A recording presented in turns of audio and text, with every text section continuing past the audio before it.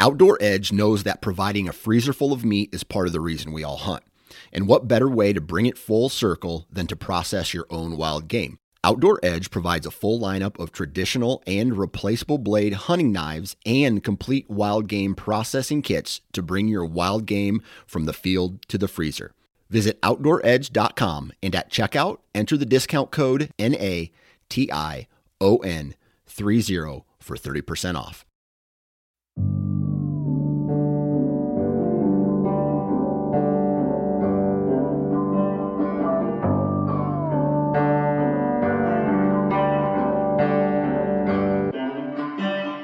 And what is going on, everyone? Welcome back to another episode of the Wisconsin Sportsman Podcast, your home for all things outdoors in the Badger State. I'm your host, Josh Raley, and we're sliding into March, and I'm itching to get out on the trout streams and start catching some browns on the fly and to start some preseason turkey scouting. But hey, there's still a bit more of winter fun to have, still fish to catch out there on the hard water, still some postseason deer scouting to be done, still a ton of shed hunting to be done. But hey, man, time is short, and these sunny days have me craving spring. I don't know about you, but yeah, I just can't wait to get out. I'm always looking forward to that next thing. Speaking of that next thing, we've got a great episode in store for you today. I'm joined with Jeff Pritzel, the deer program specialist for the state of Wisconsin. Jeff was on prior to the deer hunting season to discuss what we could expect across the state as far as hunting goes.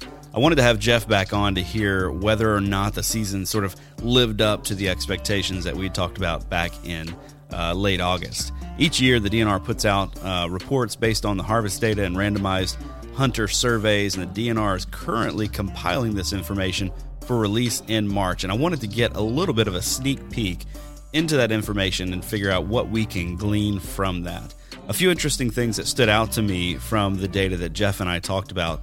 The first is, despite a slower opening weekend of the general firearms season, the harvest numbers were still pretty strong. Usually we don't do a good job recovering. Like if we have a slow opening weekend, then the harvest numbers are typically way lower, but we recovered quite a bit from that slow opener. Second, there were some really, really low numbers of hunting accidents, which is wonderful news. And that's a trend that's been spanning decades at this point. So way to go, Wisconsin hunters. We are hunting more and more safely every single year. And then also another interesting thing is that there's some differences and some changes happening whenever it comes to hunters deciding whether or not to pull the trigger. There's a lot going on there, and it's not just, hey, whether or not this buck is big enough, or hey, whether or not I have a doe tag in my pocket. There are a few other things going on there, and Jeff and I kind of get into that just a little bit. Finally, we're going to talk about how we can each get involved with our County Deer Advisory Council meetings to voice our opinions and to stay informed. So it's a great conversation. Stay tuned for that. A few housekeeping items. First, be sure to follow or subscribe to this podcast wherever it is you access your podcasts. Leave us a 5-star review and a written review if you are so inclined. Share this podcast with a buddy who might also be interested in the things we talk about on here.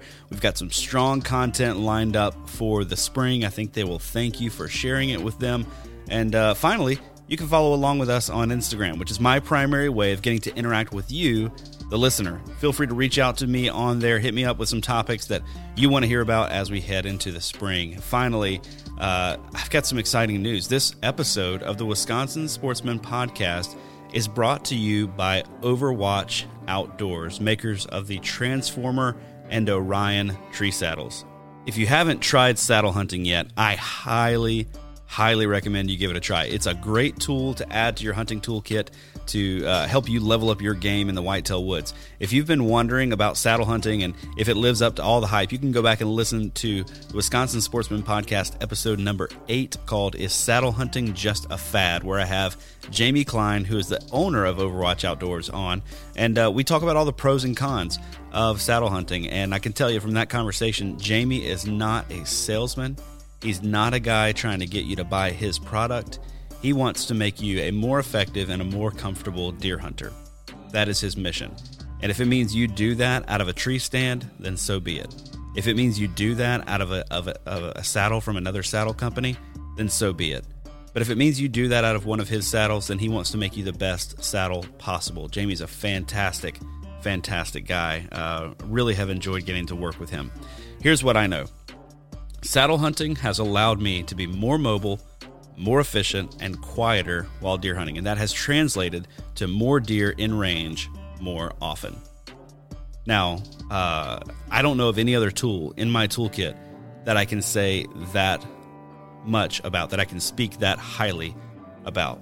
And I've recently had the chance to get my hands on the Overwatch Outdoors saddles, and let me tell you, these saddles are, in my opinion, the absolute best saddles on the market right now. They are built to last, they are made of very compliant materials, and the comfort is second to none. Overwatch currently has 2 different models that they sell. Their first is the 2-panel saddle called the Transformer. This is kind of their claim to fame, the very first one to come out on the market. It has 2 separate panels that allow you to get this saddle really dialed in to provide support right where you want it. And the ability to get one panel sort of all the way underneath you and have the other one positioned for lower back support is absolutely perfect for those guys who prefer to sit in their tree saddles. The adjustment straps that it has on the back mean that once you get those panels dialed into your desired adjustment, you won't have to worry about anything slipping. It's going to be right where you want it the entire time that you're hanging in the tree. And then when you're ready to walk out of the woods or when you're walking into the woods, you just tighten down those adjustment straps and the panels hold tight to you. So there's no unwanted flapping that can come with a 2-panel saddle. The second model from Overwatch Outdoors is called the Orion. This saddle is brand new, and each and every single Orion is custom made by Jamie himself. This saddle is a single panel saddle with a pleated seat, which provides more of a kind of a cupping effect that keeps the saddle from riding up on you like many of the single panel saddles on the market can do. I'm a single panel guy personally. I tried out the Transformer. It wasn't for me. Really loved it. It's really comfortable, but I mostly like to lean back in my saddle as opposed to sitting down in my saddle. And the Orion just fit me just right. And you know what? When I sit in it, I am extremely comfortable in it. But just for my hunting style, I like to lean about 95% of the time. A few other things I love about the Orion. First, the leg straps have these actual have buckles on them instead of the little G hooks like some other saddles have that.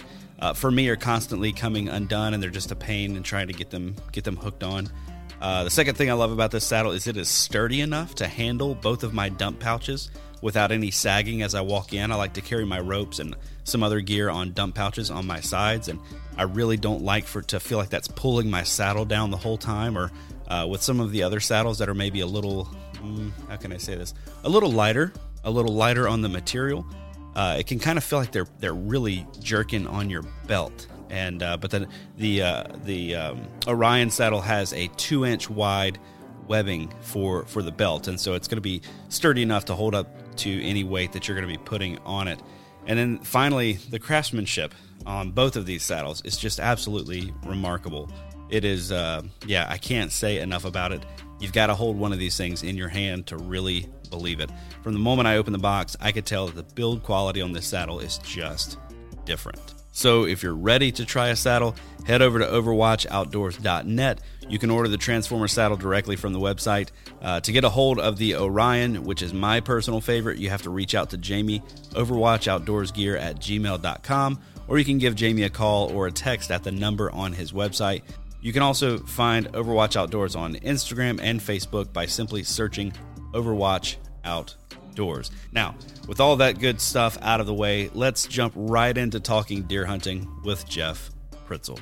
All right, back on the podcast with me today is Jeff Pritzl, the deer program specialist for the state of Wisconsin. How's it going, Jeff? It's going great, Josh. Glad to be back. Yeah, super happy to have you back on the episode. I know we wanted to catch up after deer season when some of the data started coming in so that we could figure out, okay, what kind of season did we have here in the state of Wisconsin? But before we get into all of that, I do want to hear, how did your season go? Oh, sure. Well, I had a pretty good deer season with just as is the case, I'm sure, with everybody, little ups and downs. I didn't get serious about it like others probably until late October. I mean, early October was just kind of warm and muggy and sluggish, and we saw that even in our harvest stats. But I spent a fair amount of time as we got into the busy time with the rut. Probably for the first time myself, I was a little bit picky, not because I was selectively chasing a particular deer, but I had, quite honestly, was still sitting on some venison from last year. And I think that was the case. We'll get into that maybe a little bit later.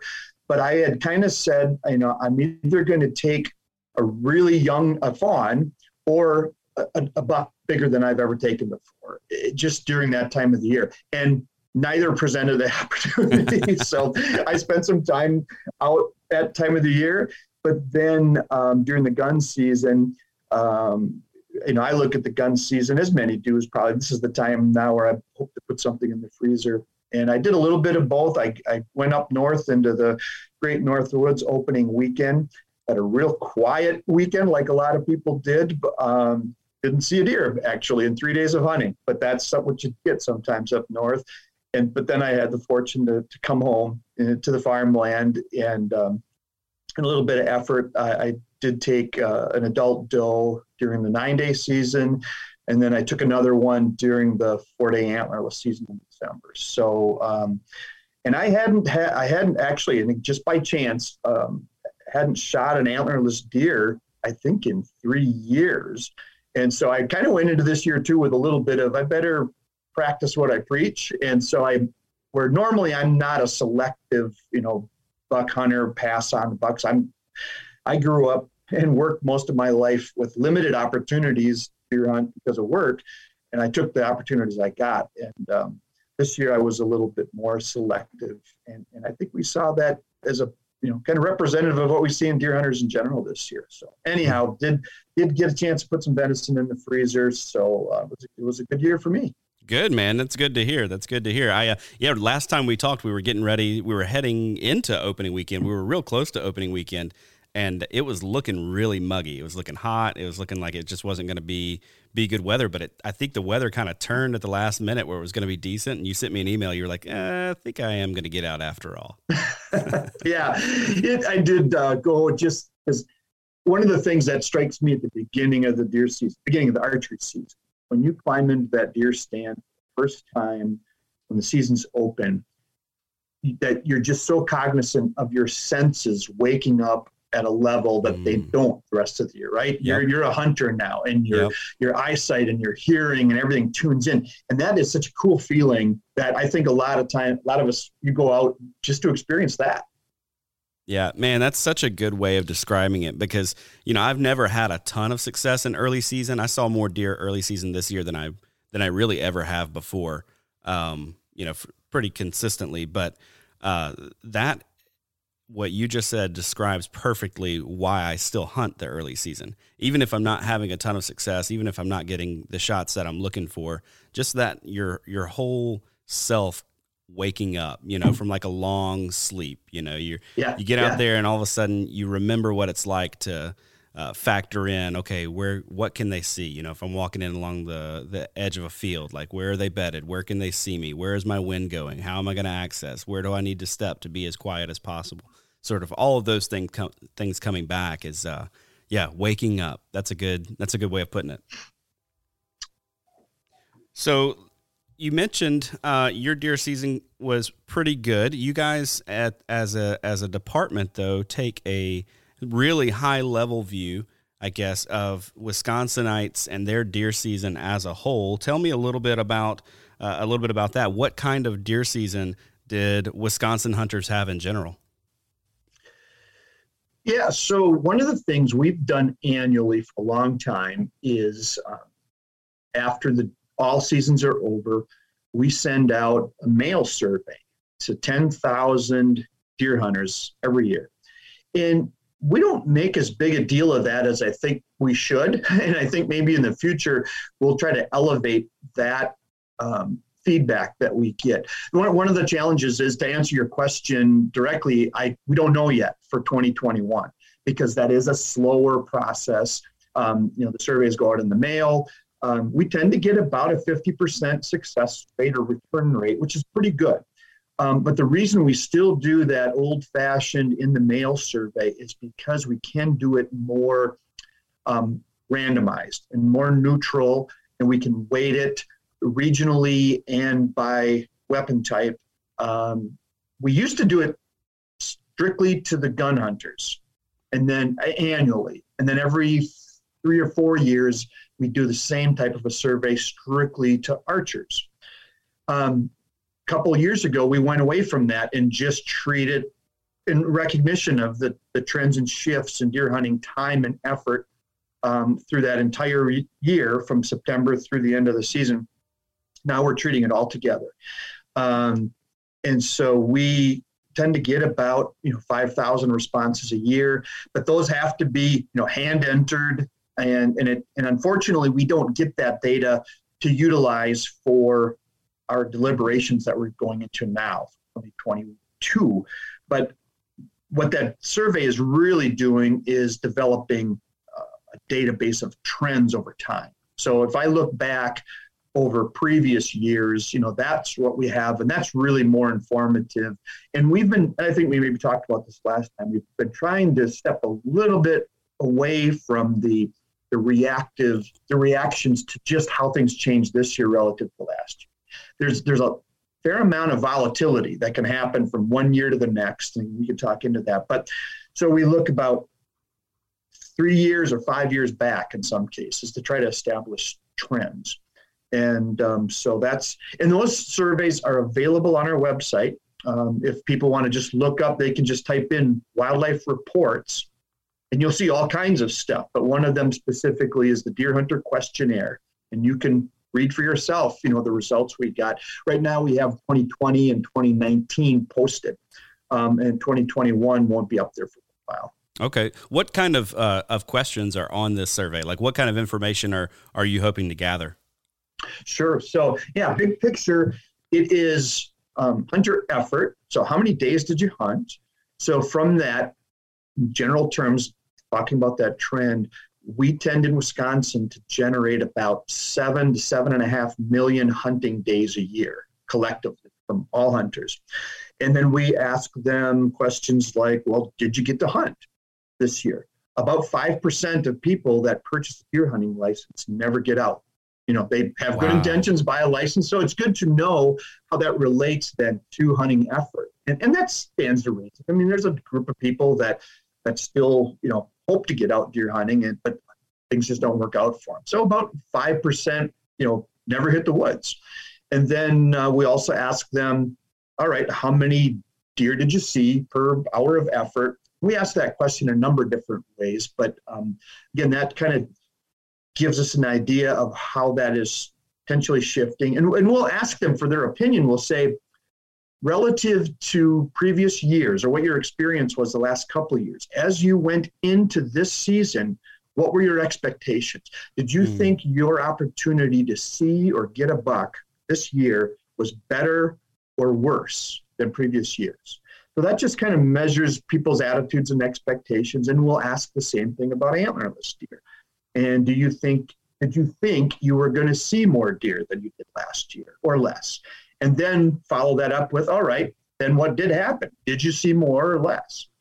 And then we'll even make that even more qualitative by just a couple of years ago, one of the narratives that developed, that's going back a while, was that we've taken the fun out of deer hunting, with the regulations and all that type of stuff. And we need to restore the fun to deer hunting, which is a noble thing, if indeed that's an issue. So we started asking hunters, was your deer hunt fun? And was it more fun than previous years or less fun than previous years? And what was the quality of your hunt in your mind? The good news from those surveys are that the scores have been coming in above 50%. In other words, more people have said, yeah, my hunt's been fun, or I thought I had a quality hunt, than the number of people that said, no, my hunt wasn't fun, or the quality's gone down. So, of course, we've been very transparent, and we value in Wisconsin hunter input and public input. That's always a challenging thing as to then, well, what do you do with that? because we know human nature being that you're more inclined to provide input when you're dissatisfied than satisfied, right? Yep. So your feedback gets weighted, potentially, to not represent everyone. I mean, if you took it at the highest level, hunters are providing feedback to us simply by purchasing a license and then deciding when and how they pull the trigger.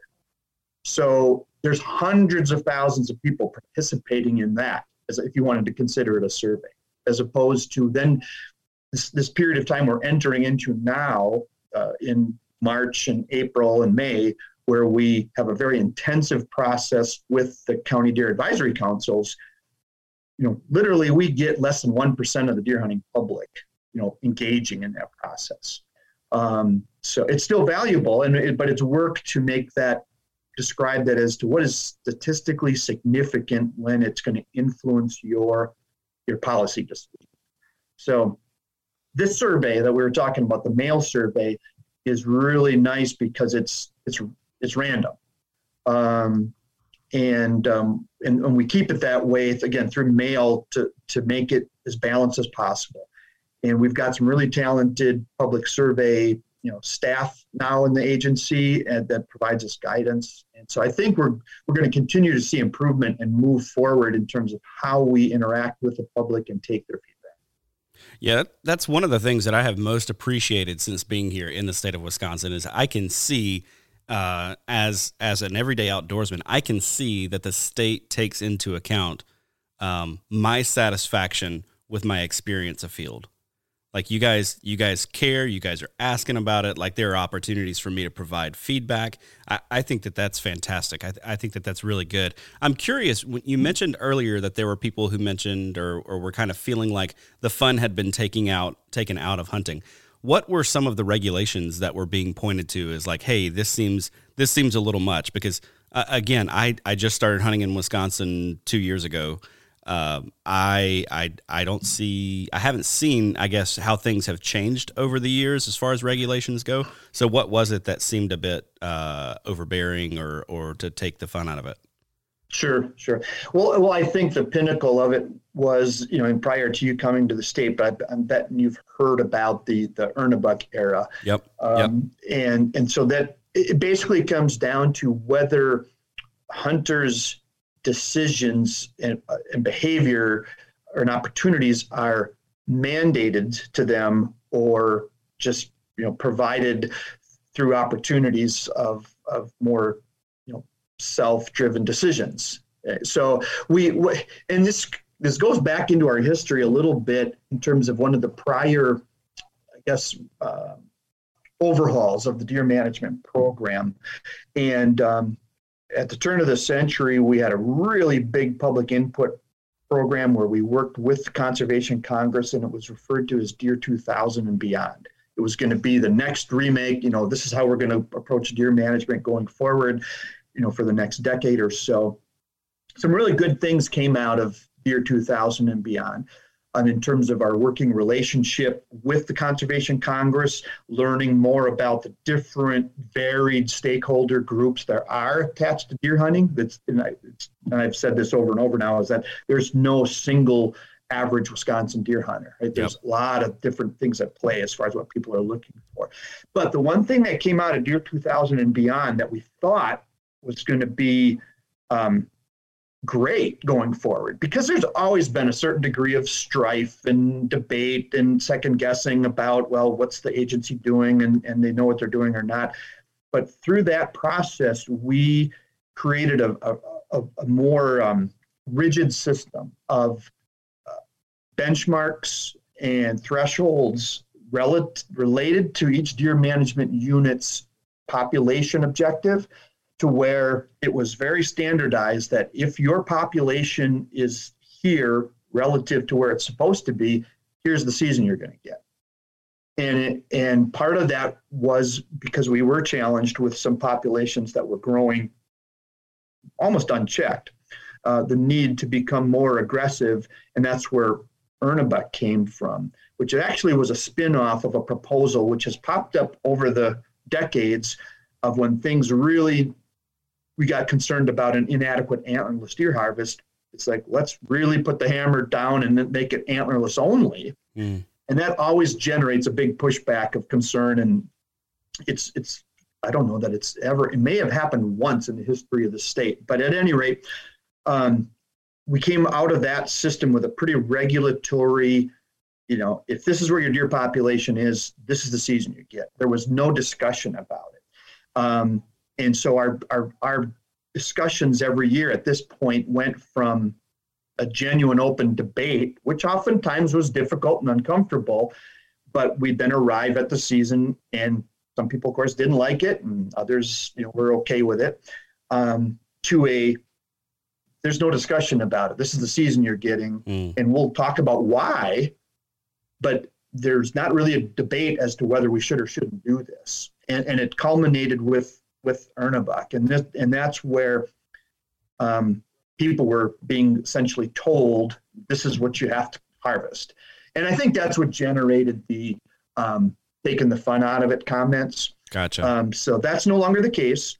But the flip side of that is we do find ourselves kind of in certain parts of the state, back in a real challenge to generate the antlerless deer harvests that we feel are in the best interests of the deer and the deer hunter then.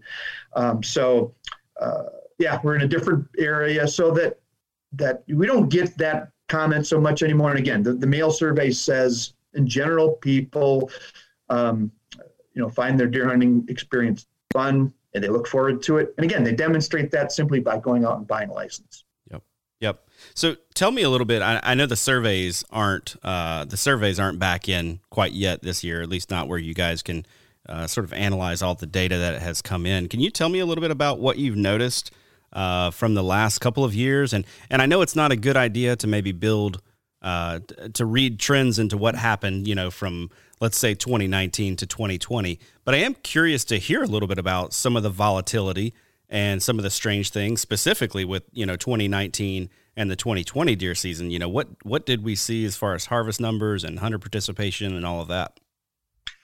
Sure. So, and what you're getting at, Josh, there is that, and this volatility happens at the more regional level or zone level, which is why we divide the state up into 4 deer management zones, because there's always kind of 2 different stories playing out at the highest level, and that's what's going on in the forest zones of the state and what's going on in the farmland zones. And I would say over the last, and again, the other part of this is a lot of Wisconsin deer management policy and decisions, our annual decisions, are based on trend information. So we don't want to look at just what happened last year. We want to look at longer term trends. But I'd say the last 3 years, 19, 20, and 21, have been somewhat atypical. There's been some influences that kind of confound the trends. And so, for example, the big one in 2019 was that was the year where the gun season shifts from being the earliest possible to the latest possible. And so that, because of the timing of our gun season, that happens every 6 or 7 years on the calendar, we'll see a drop in the gun harvest. And the gun harvest is still, the bigger influence on our overall season. And so, we dealt with that in 2019 and saw a general reduction in deer harvest that may or may not have been attached to the deer population itself. Then in 2020, of course, was the first year where the pandemic was really potentially influencing the hunt. And that's a question. So in this mail survey we were talking about earlier, we do have the opportunity annually to add in some new questions that may be just timely. And so in 2020, we asked deer hunters, did the pandemic affect your deer season and how you went about your deer season? And the general answer to that was no. On a scale of 1 to 7, people's rating of the influence of the pandemic on their deer hunt was less than 2 on that scale. And so it didn't influence a whole lot of people's decision to go deer hunting. But we saw in the harvest some changes that I think were influenced by decisions that the pandemic was influencing in terms of where they deer hunted. Did they go up north? Did they stay home? Did they gather as a camp? Or again, did they stay home and hunt a little bit differently? Did the experiences that were happening leading up to that deer season with meat prices and meat shortage because of how the pandemic was affecting the meat packing industry at that time, and the fact that people were really pursuing the outdoors as their recreation and their free time in an expanded way. So in 2020, we saw an increase in harvest, and especially in antlerless harvest. But it in some parts of the state, it just shifted. And then this past year, again, we saw some shift back to what maybe some normal patterns. And so to compare this year to last year isn't necessarily really indicative of, again, what's going on long term. But so what's interesting this year is that whereas in 2019 we saw statewide kind of a shift down in harvest, 2020 the shift went up.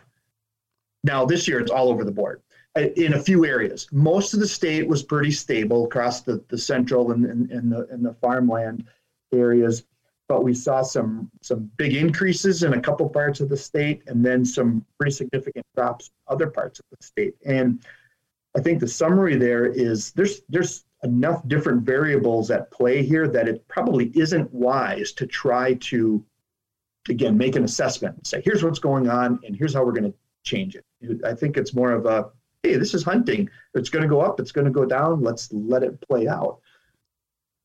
Yeah, check it out over the long term. Well, that takes my my next question then, because I was going to say, well, what do you think contributed to some of these? Yeah. Not quite ready to go there just yet. I do have one big question though. We talked about this the last time I had you on the show, and we talked a bit about how the timing of the gun season impacts the buck harvest. Specifically, the earlier it is, usually the better the buck harvest will be because it's closer to the rut. How so with this year's season timing, was this typical in the big scheme of things? Was this a later season? Was this an earlier season? What would you have expected from this season, given the timing of the general firearm season? Sure. So we're still kind of on the later side of the opening. So 2019 was the year we shifted back to the latest possible opening, and now it'll open one day earlier until we get back to the earliest potential opening, which is like on the 17th or 18th of November. I think it's the 18th. And so being that it was the 21st or 20th, day to day, it's blending to me, but we've got a few years to go yet before we're going to be on the early side of the gun season. But so the gun season was generally, I think, quiet is probably the best descripting word, and in a good way, and in some would say a bad way, because the harvest levels maybe didn't quite hit where we thought they were going to. Opening weekend was especially quiet relative to what we've seen in other years. And again, then you start, well, why was that? Most of the time, any reason I might bring up will be interpreted as, well, that's the department's excuse for covering why they really don't know what's going on. But the reality is we were leading in the archery seasons leading up to the gun season. The buck kill was getting better and better. We started out, as I said earlier, early season in early October, we were running a little behind the 5-year average. I mean, weather just wasn't that conducive, I think, was a big part of it.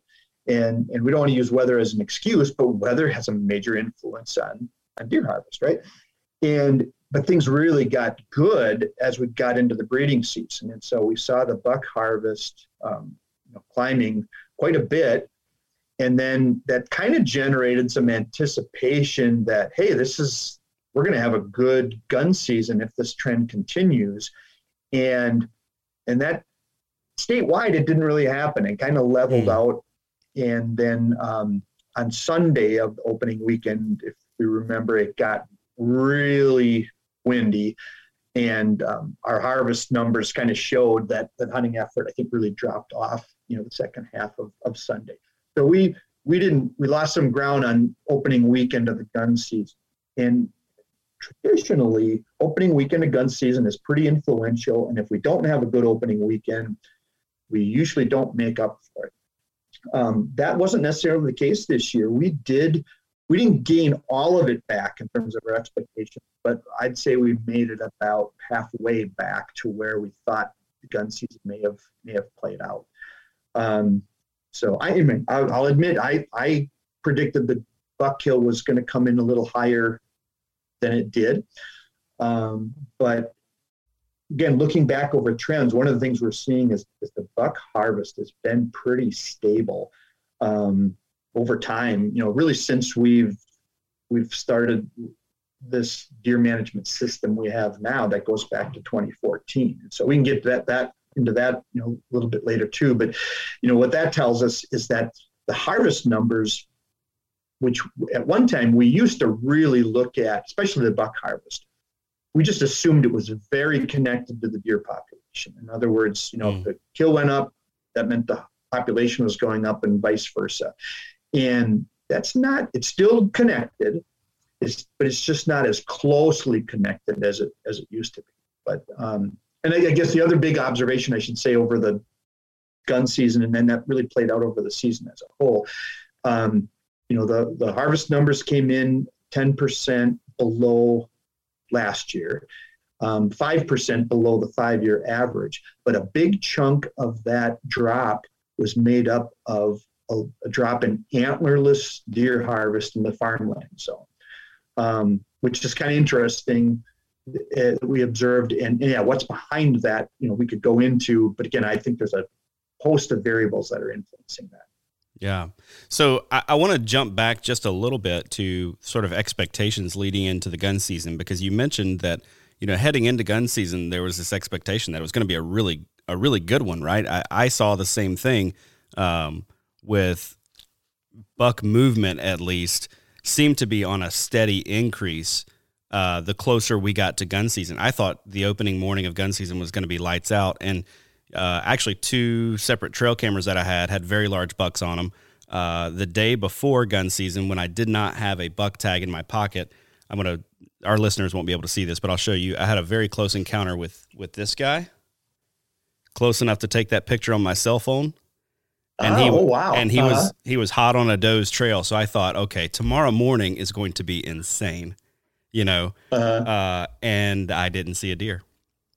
Saw an antlerless deer, but yeah, and that was, most people just said, what influences deer movement? And we think we have it all figured out, but there are things that influence deer movement that are out of our control or even our anticipations, and deer stop moving, and that shows up. And a lot of people that I've talked to just said, just deer weren't moving. And that has to do partly with that timing of the gun season that we talked about earlier, but then also, and this isn't new to the last couple of years because this trend has been going on over time, but our hunting strategies have changed to where the gun hunters are hunting deer more like archers do. In other words, you sit in your strategic spot and you wait for the deer to come to you, which is great when it works. It's a great technique, but the collective influence of that is fewer hunters are moving deer. And that used to be the trademark of the gun season, right? People saw deer that were being moved because of hunting pressure. And we've moved away from that. So we're more dependent during the gun season, just like archers are, on having good deer movement, going on. And if it's not, that's what's going to happen. Yeah. Interestingly, and that's been one of the narratives I talk about it, people have talked about it, is that, we don't see deer during the gun season like we used to in the good old days because people just aren't moving deer the way they used to. But what's interesting about that is another aspect of our survey that we were talking about And we do this one in a number of ways. We do it in the mail survey. We do it with hunters that successfully register a deer. And we offer the opportunity to all hunters to fill out a deer hunter wildlife survey where we're asking them, how many deer did you see per hour of effort hunting? And the interesting thing about that is over the trend, that number is increasing. So people that are participating in that survey are telling us there's been seeing more deer per hour of effort over time. But when you listen to deer hunting stories and you listen to what happened over the course of the gun season or whatever, the main story has been, I didn't see anything, or I didn't see as many deer as I used to or as I expected. But that's where it's important to both take into consideration the anecdotal information you get, but actually take steps to document it through standardized scientific surveys, because you can get two different answers. Yeah, for sure. That is such an interesting thing. So how often our stories and sort of the culture and the folklore around deer hunting and hunter experience stories often maybe not contradict, but don't quite line up with what we see these trends doing. Yeah. Well, then I think there's two things that play into that. One is, and I think they're both, they're human nature, which brings up the point that, deer management, deer hunting is as much about human management as it is animal management, right? And dealing with how we think about these types. Because one of those things is simply our nature to remember things in the past as we remember the good stuff, right? Yep. And we try to maybe dismiss the not so good stuff as far as the past goes. But in the present comes when you have a good experience, you want to share that. And maybe when you didn't, you're not as inspired to. So, for example, we have to take that into account in the survey. When we ask people, how many deer did you see per hour of effort? If someone didn't see anything, they might not be as inclined to participate. It's like, but if they saw some deer and felt good about it, they're like, yeah, I want you to know that I saw this many deer. So that's why, again, we have got some really skilled human dimensions and human survey people on staff now, because it's important to get that part right. So we're not going down a path thinking that we're pursuing fixing a problem that maybe isn't there. Yeah. Or maybe we're just misunderstanding a little bit of the problem. I want to jump into something that you mentioned. You mentioned it earlier on here, and then you mentioned it as we chatted over email leading into recording today. You mentioned that hunter decisions about when to pull the trigger are changing, and that it seems like that could be impacting harvest numbers. I'm curious what you mean by that, and what we see those decisions being. So, like, what it is driving that. And then if we can forecast maybe, which might be a dangerous thing to try to do, but if we can forecast, how will that impact the future of deer hunting over the next 5 years here in the state? Sure, Josh. So the trend that we're seeing, and again, we're documenting this through surveys. We had another project that we did back in 2020. We didn't do it in 2021, but it's going to be picked up again as a grad student project, by the same employee through Madison, a deer hunter diary effort where we asked a certain number of hunters to, and it wasn't throughout the entire fall, but we asked some people to, hey, fill out a diary, during the early archery season. And this group, fill out a diary during the gun season. And this group, so we sampled different groups. One of the things that came out of that we were aware of happening, but this was like really one of the first documentations of it. The idea was, how many shot opportunities were you presented with that you passed up? And so, and the results from that even kind of caused my eyebrows to go up a little bit in terms of, there's a fair number of people that are having opportunities to take an animal and choosing not to. And that just wasn't the case, 20, 30 years ago. It seemed, and there's a number of things that's playing into it. It's part of the selectivity and on the good side of people feeling comfortable that they're going to well, first of all, you have to have a sense of confidence that I'm going to have a better opportunity, right? So I'm going to pass up on this one. Sure. Or I'm willing to not get a deer this year. I'd rather get a particular deer this year than any deer. And they're okay with not filling the tag. And so that affects the harvest rate, right? And ultimately the survival rates of the animals. And so we have to stay on top of that and track that. Otherwise, our harvest data will start creating, again, a misleading interpretation. And we said that earlier, that just because the buck kill has been pretty stable in recent years doesn't mean the deer population has been stable. I think with some further analysis down the road, you also can divide us. We've got 600,000 plus deer hunters in the state, and so, and we kill typically 300,000 or more deer. So in simple math, that's like, well, there's a 50% success rate, right? About half of the hunters get a deer. Well, we know it's not that simple, right? We've got a certain group of hunters that find themselves in a really good spot, or find themselves that they approach it with the idea of, this is my main protein source for the year. I'm going to get multiple deer. And so fewer than half of the hunters are going to get a deer. And so that smaller group that regularly gets a deer, they're the ones that are kind of driving the decision points of if they're in a position where they're going to fill, maybe multiple tags. But we also know that when you include all of the successful deer hunters, the average deer hunter kills between 1.5 and 1.8 deer a year. Of those that annually get a deer, I'm taking the other half that don't out of that equation for that purpose. But we're just seeing more people selecting to be choosier about when they pull the trigger. And on the buck side, I think it's pretty straightforward. People think that, are they going to pass a buck, and the idea of letting them, managing, buck age structure and that type of thing. And we get that, that's fine. But then even on the antlerless side, and that's the more from a deer management standpoint, it's what's happening on the antlerless side. And that's what's really got me interested. What happened this year was that the antlerless harvest dropped in the farmland zone. And I don't think it's indicative that the antlerless population dropped or the opportunities to take antlerless deer dropped.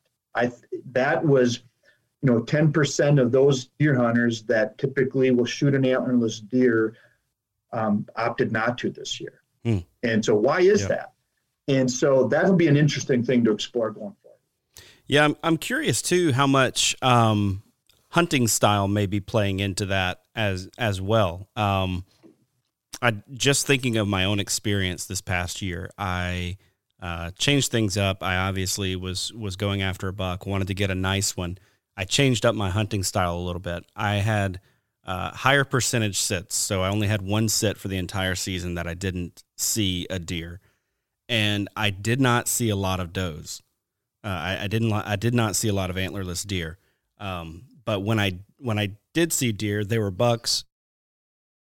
And they were within shooting range. So I don't know if it was because I was pushing into thicker cover or maybe it was just luck of the draw this year, but I saw antlerless deer at a distance, or maybe out in the fields, but I wasn't typically hunting there. So I'm curious if maybe, given trends in the hunting community, if there's a difference in the way and style of hunting that has sort of influenced that as well. Sure, and I think you're touching on Josh, one more variable, right? So I could come up with 6 different reasons maybe why the antlerless harvest went down, and then again, and amongst us, we deer hunters, there's that whole spectrum of hunters that are so into this, and they understand, they know that land, they know animal movement patterns, and are positioning themselves very strategically, get certain outcomes. And then there's another group of hunters that are just, hey, I just like being outside and I like hunting and I'm going to the places that I like, I'm more comfortable with, but they're not putting that much effort into it. And then there's the other end, that whole spectrum of people. So yeah, it's not one answer, for everybody. Sure. And, but yeah, what you bring up there is another good, good possibility. So tell me about then, as we're still sort of on the topic of deer harvest. You mentioned that the number of bucks harvested with firearm equipment versus archery equipment had sort of shifted over the last, what'd you say in the email? I think it was 30 years. And then over the last couple of years, that sort of stabilized. Tell me a little bit about what the trend was and maybe what those percentages are. Sure. Well, I think this trend, and this has been a discussion that's been going on for a long time, and people are on both sides of the fence here, but the idea of hunting effort, we talked about hunter days, earlier. The hunting effort has shifted from, of those 7+ million hunter days we have in Wisconsin, as much as we talk about the gun season as being king, and there's 570,000 people participating in that narrow window of time, that used to be dominating the hunting effort. Well, because of the archery seasons being so much longer and the opportunities, the actual hunter days are 2/3 invested in bow and crossbow hunting, 1/3 invested in firearm hunting.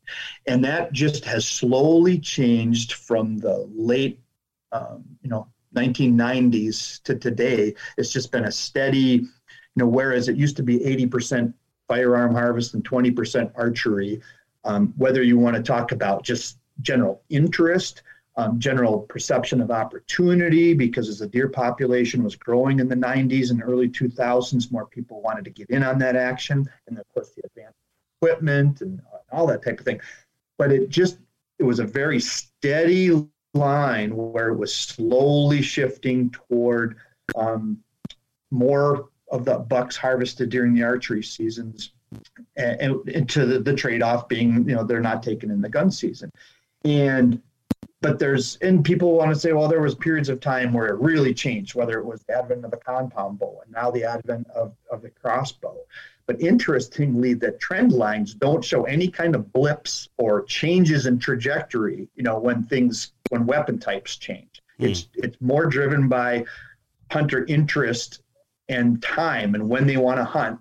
And we've seen this in other states too. And in some states, those two lines have met, where it's half and half. And in some cases, I imagine there might be a few states where they're taking more deer with bows and crossbows than with firearms. But in Wisconsin, we're at about 60-40, where it's still 60% firearm, 40% bow and crossbow.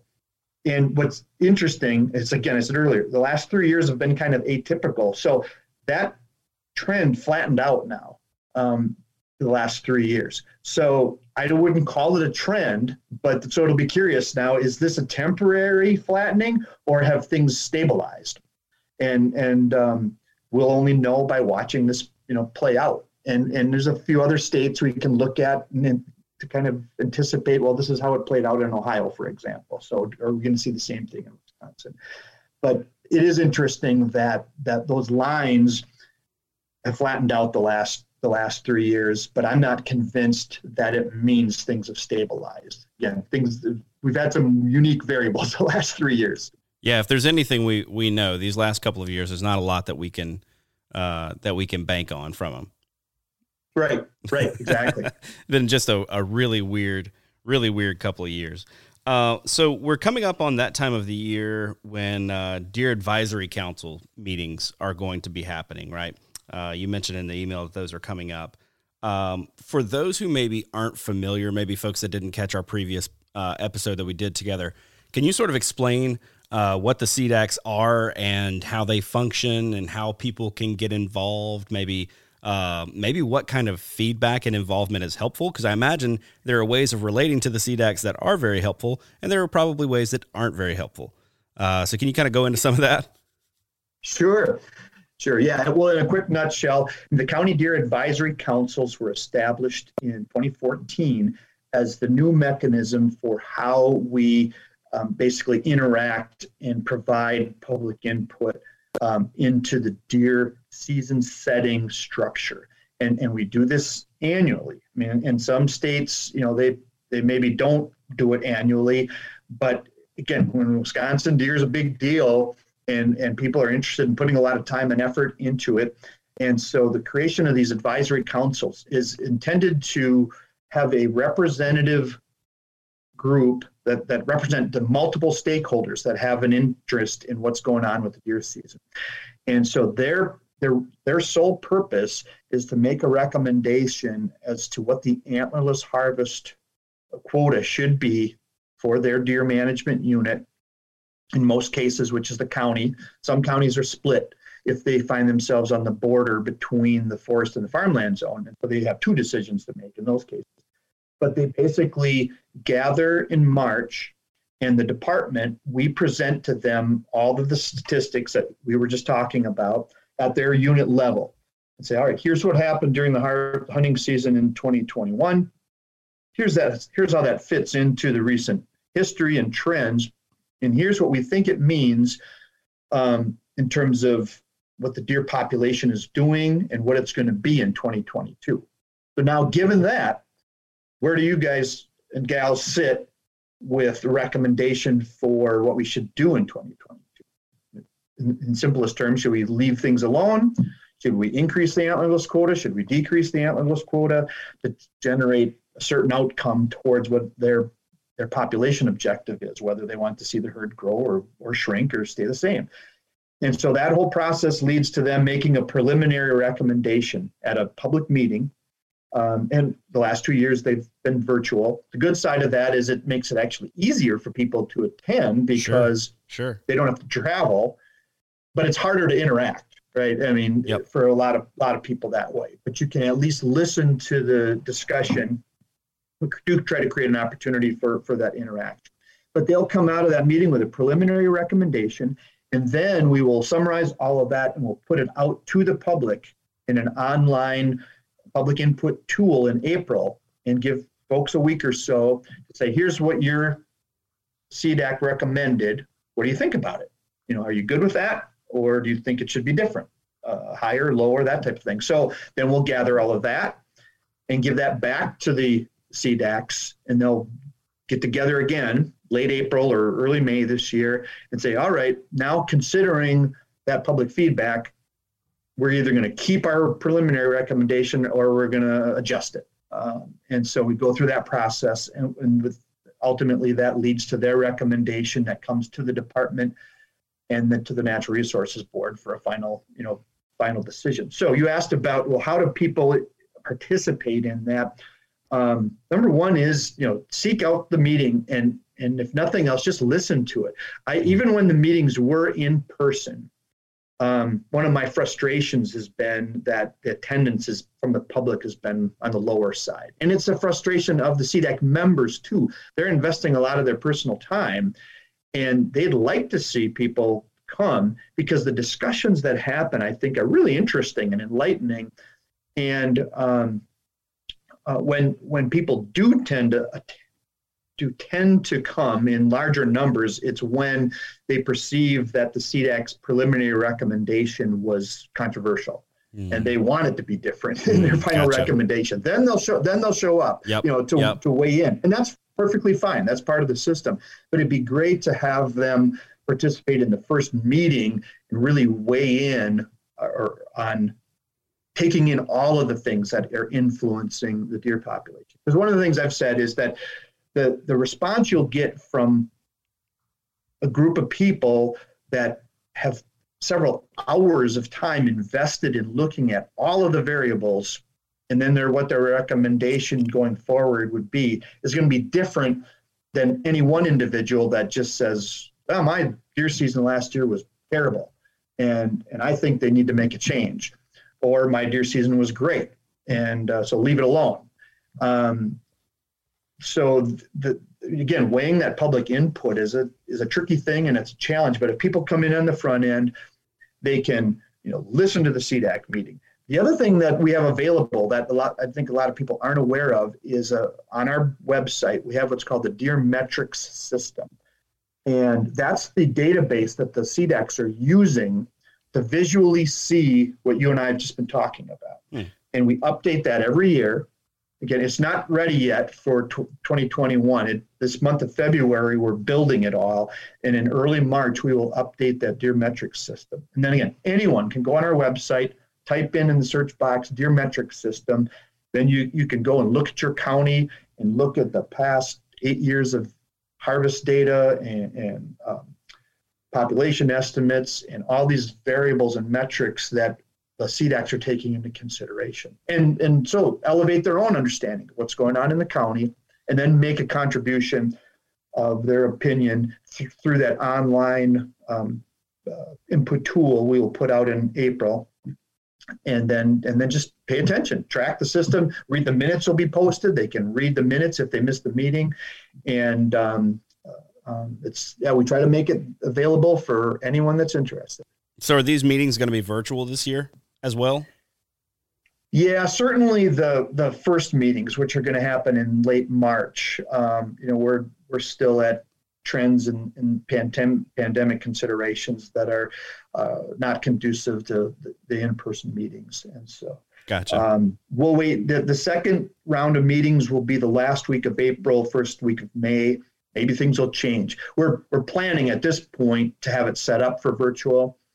And as we know, there's certain things that even when the pandemic is in the rearview mirror, there's certain things we probably will continue to do virtually because it improves access in terms of more people. But I know we're all, myself included, are hungry to get back together because some of the relationship building and just the interactions, they're just better when you're able to shake hands and be across the table from somebody.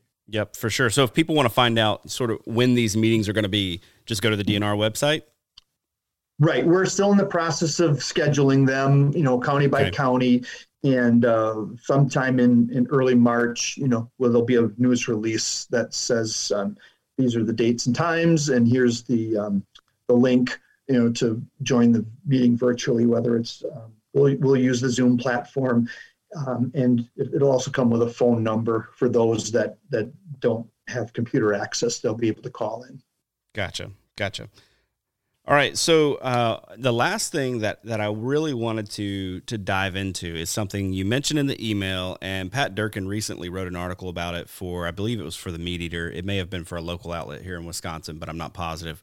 But it was talking about hunter safety and the seasons that we've had and sort of the trends that we've seen as far as hunting being a safe thing. Now, I'll say this was my very first firearms season on public land in the state of Wisconsin. I didn't bother going out on public land last year because of what I'd heard.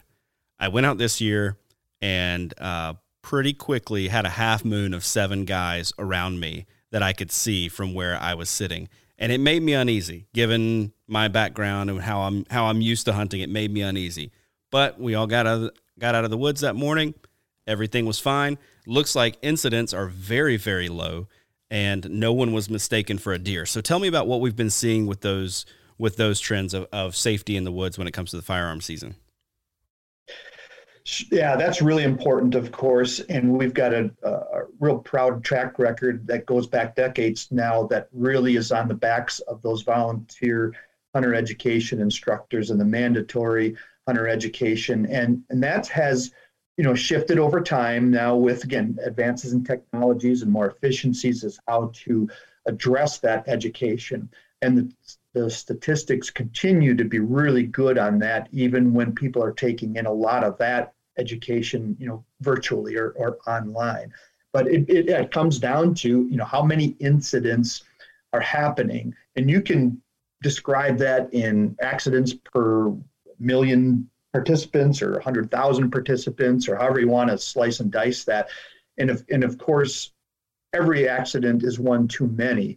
But when we compare the way things are now to the way things used to be, we're in a much better place. This past year, we had, 6 incidents with 600,000 deer hunters. So again, about 1 per 100,000 participants. So statistically a really small thing. But the thing to point out this year especially is that every accident that happened, all of them, really, really unfortunate and in some cases tragic, and not to dismiss any of them, but to note that in every case, it was a result of an unintended discharge of the weapon. So it was a firearm handling mishap, and it wasn't that somebody took a shot at a deer or intended object and accidentally hit a person or something of that nature. And so that is important to understand when you look at over the course of time, because it does play into people's perception of whether it's participation or even access to deer hunting, right? Because some people in some places feel that firearm deer hunting may be mutually exclusive to other activities because of the perceived safety issue. And the thing to draw from here is that firearm deer hunting isn't mutually exclusive to other things going on in the landscape when done safely and appropriately, and then a track record there, it's been really, really good. If you look back in the history, there have been some really unfortunate incidents where somebody has made a terrible mistake and they did intentionally shoot, their weapon and struck, an unintended object, and specifically if it was another person. But those incidents are getting rarer and rarer. And so we see situations where people have this discussion of, well, should or shouldn't there be deer hunting at this time of the year or in this location? And the more we can elevate that awareness of the safe activity that it really is with the regulations that are in place, it's great that allows more people to participate and feel good doing so. And for the 80% of Wisconsinites that don't participate, feel comfortable that this isn't, a real threat to their lifestyle or their interests during that time of the year. Yeah, I think that's really, really important. I was part of that crowd that would have said, "Hey, I'm not so sure I want to participate in this. Who knows what could happen?" So to hear that not only, do we have an outstanding season when it comes to safety, but this is part of a trend that we've been seeing go on for years and years, really gives me a lot of confidence. And I hope causes a lot of guys to not avoid doing it, because, for me, I avoided doing it last year just because I felt like I didn't have access to a piece of private land that was conducive for firearms hunting. And so I just stayed home, for the morning. I missed the whole thing. And, I think that's really important for people to, one, to increase awareness that there is access that's safe and viable for you. But two, make you feel good while you're out there doing it. Like you're not having to worry when you're walking out of the woods that, hey, somebody's going to take a shot and mistake you for something else. Yeah, there's a bunch of us that remember, the 1980s when it did, people describe that as it sounded like a war zone on opening weekend on big public land that had high deer densities, especially in the central forest areas on public lands. And there was you heard a lot of shooting going on, and collectively you'd get the sense of, wow. And it was still, you'll talk to people that kind of will try to measure opening weekend based on the number of shots they've heard. Yep. And they track that and they'll use that as another reference to, well, this opening weekend was up or down because this year I heard 30 shots and last year I heard 50 shots. And they're going back to our previous discussion. There's a couple things influencing that too. Hunting strategies changed, weapons have changed.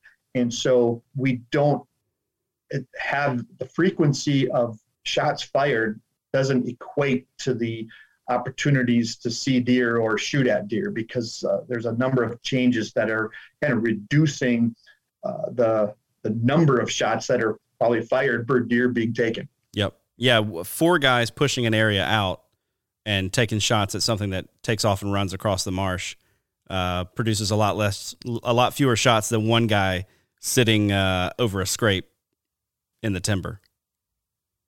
Right. So tell me, you are the deer program specialist. It is your job to be not only to do all the things you do, but to feel positive and excited about deer hunting here in the state of Wisconsin.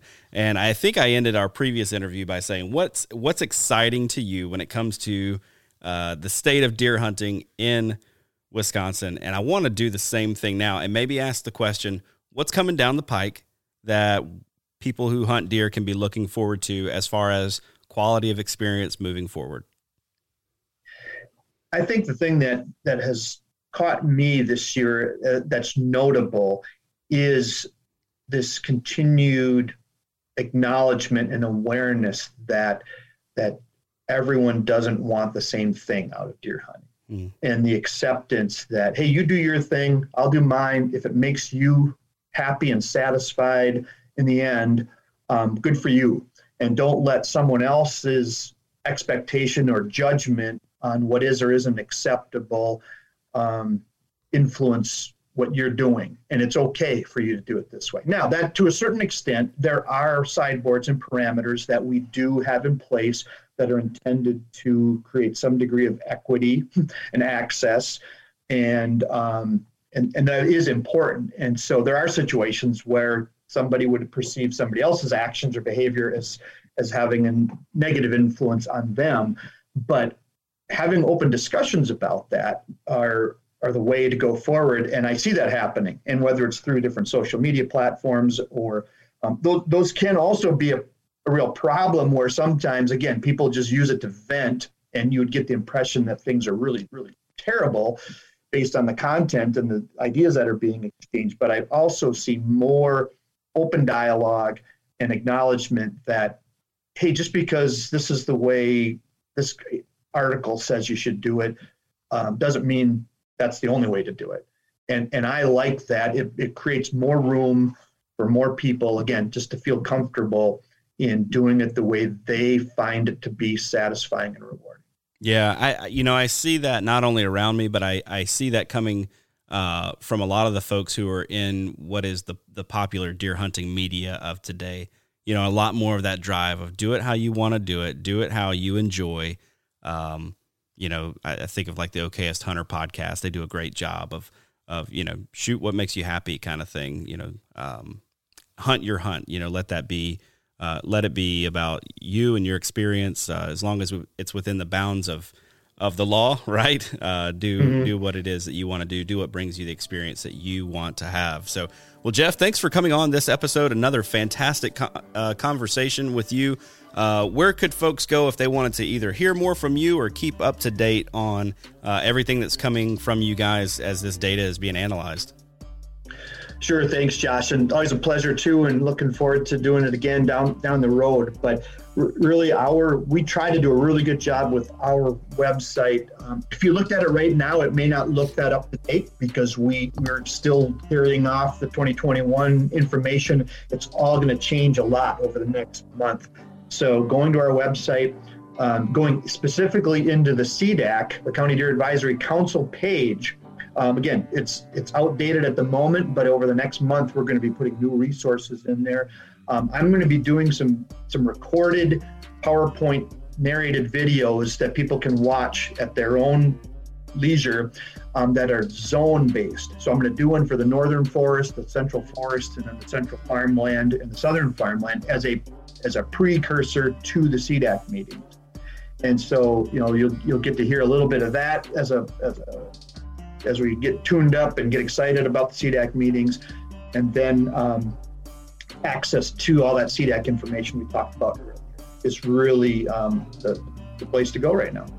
Awesome. Well, as always, fantastic conversation with you. Thanks for joining me today. You bet, Josh. Do it again.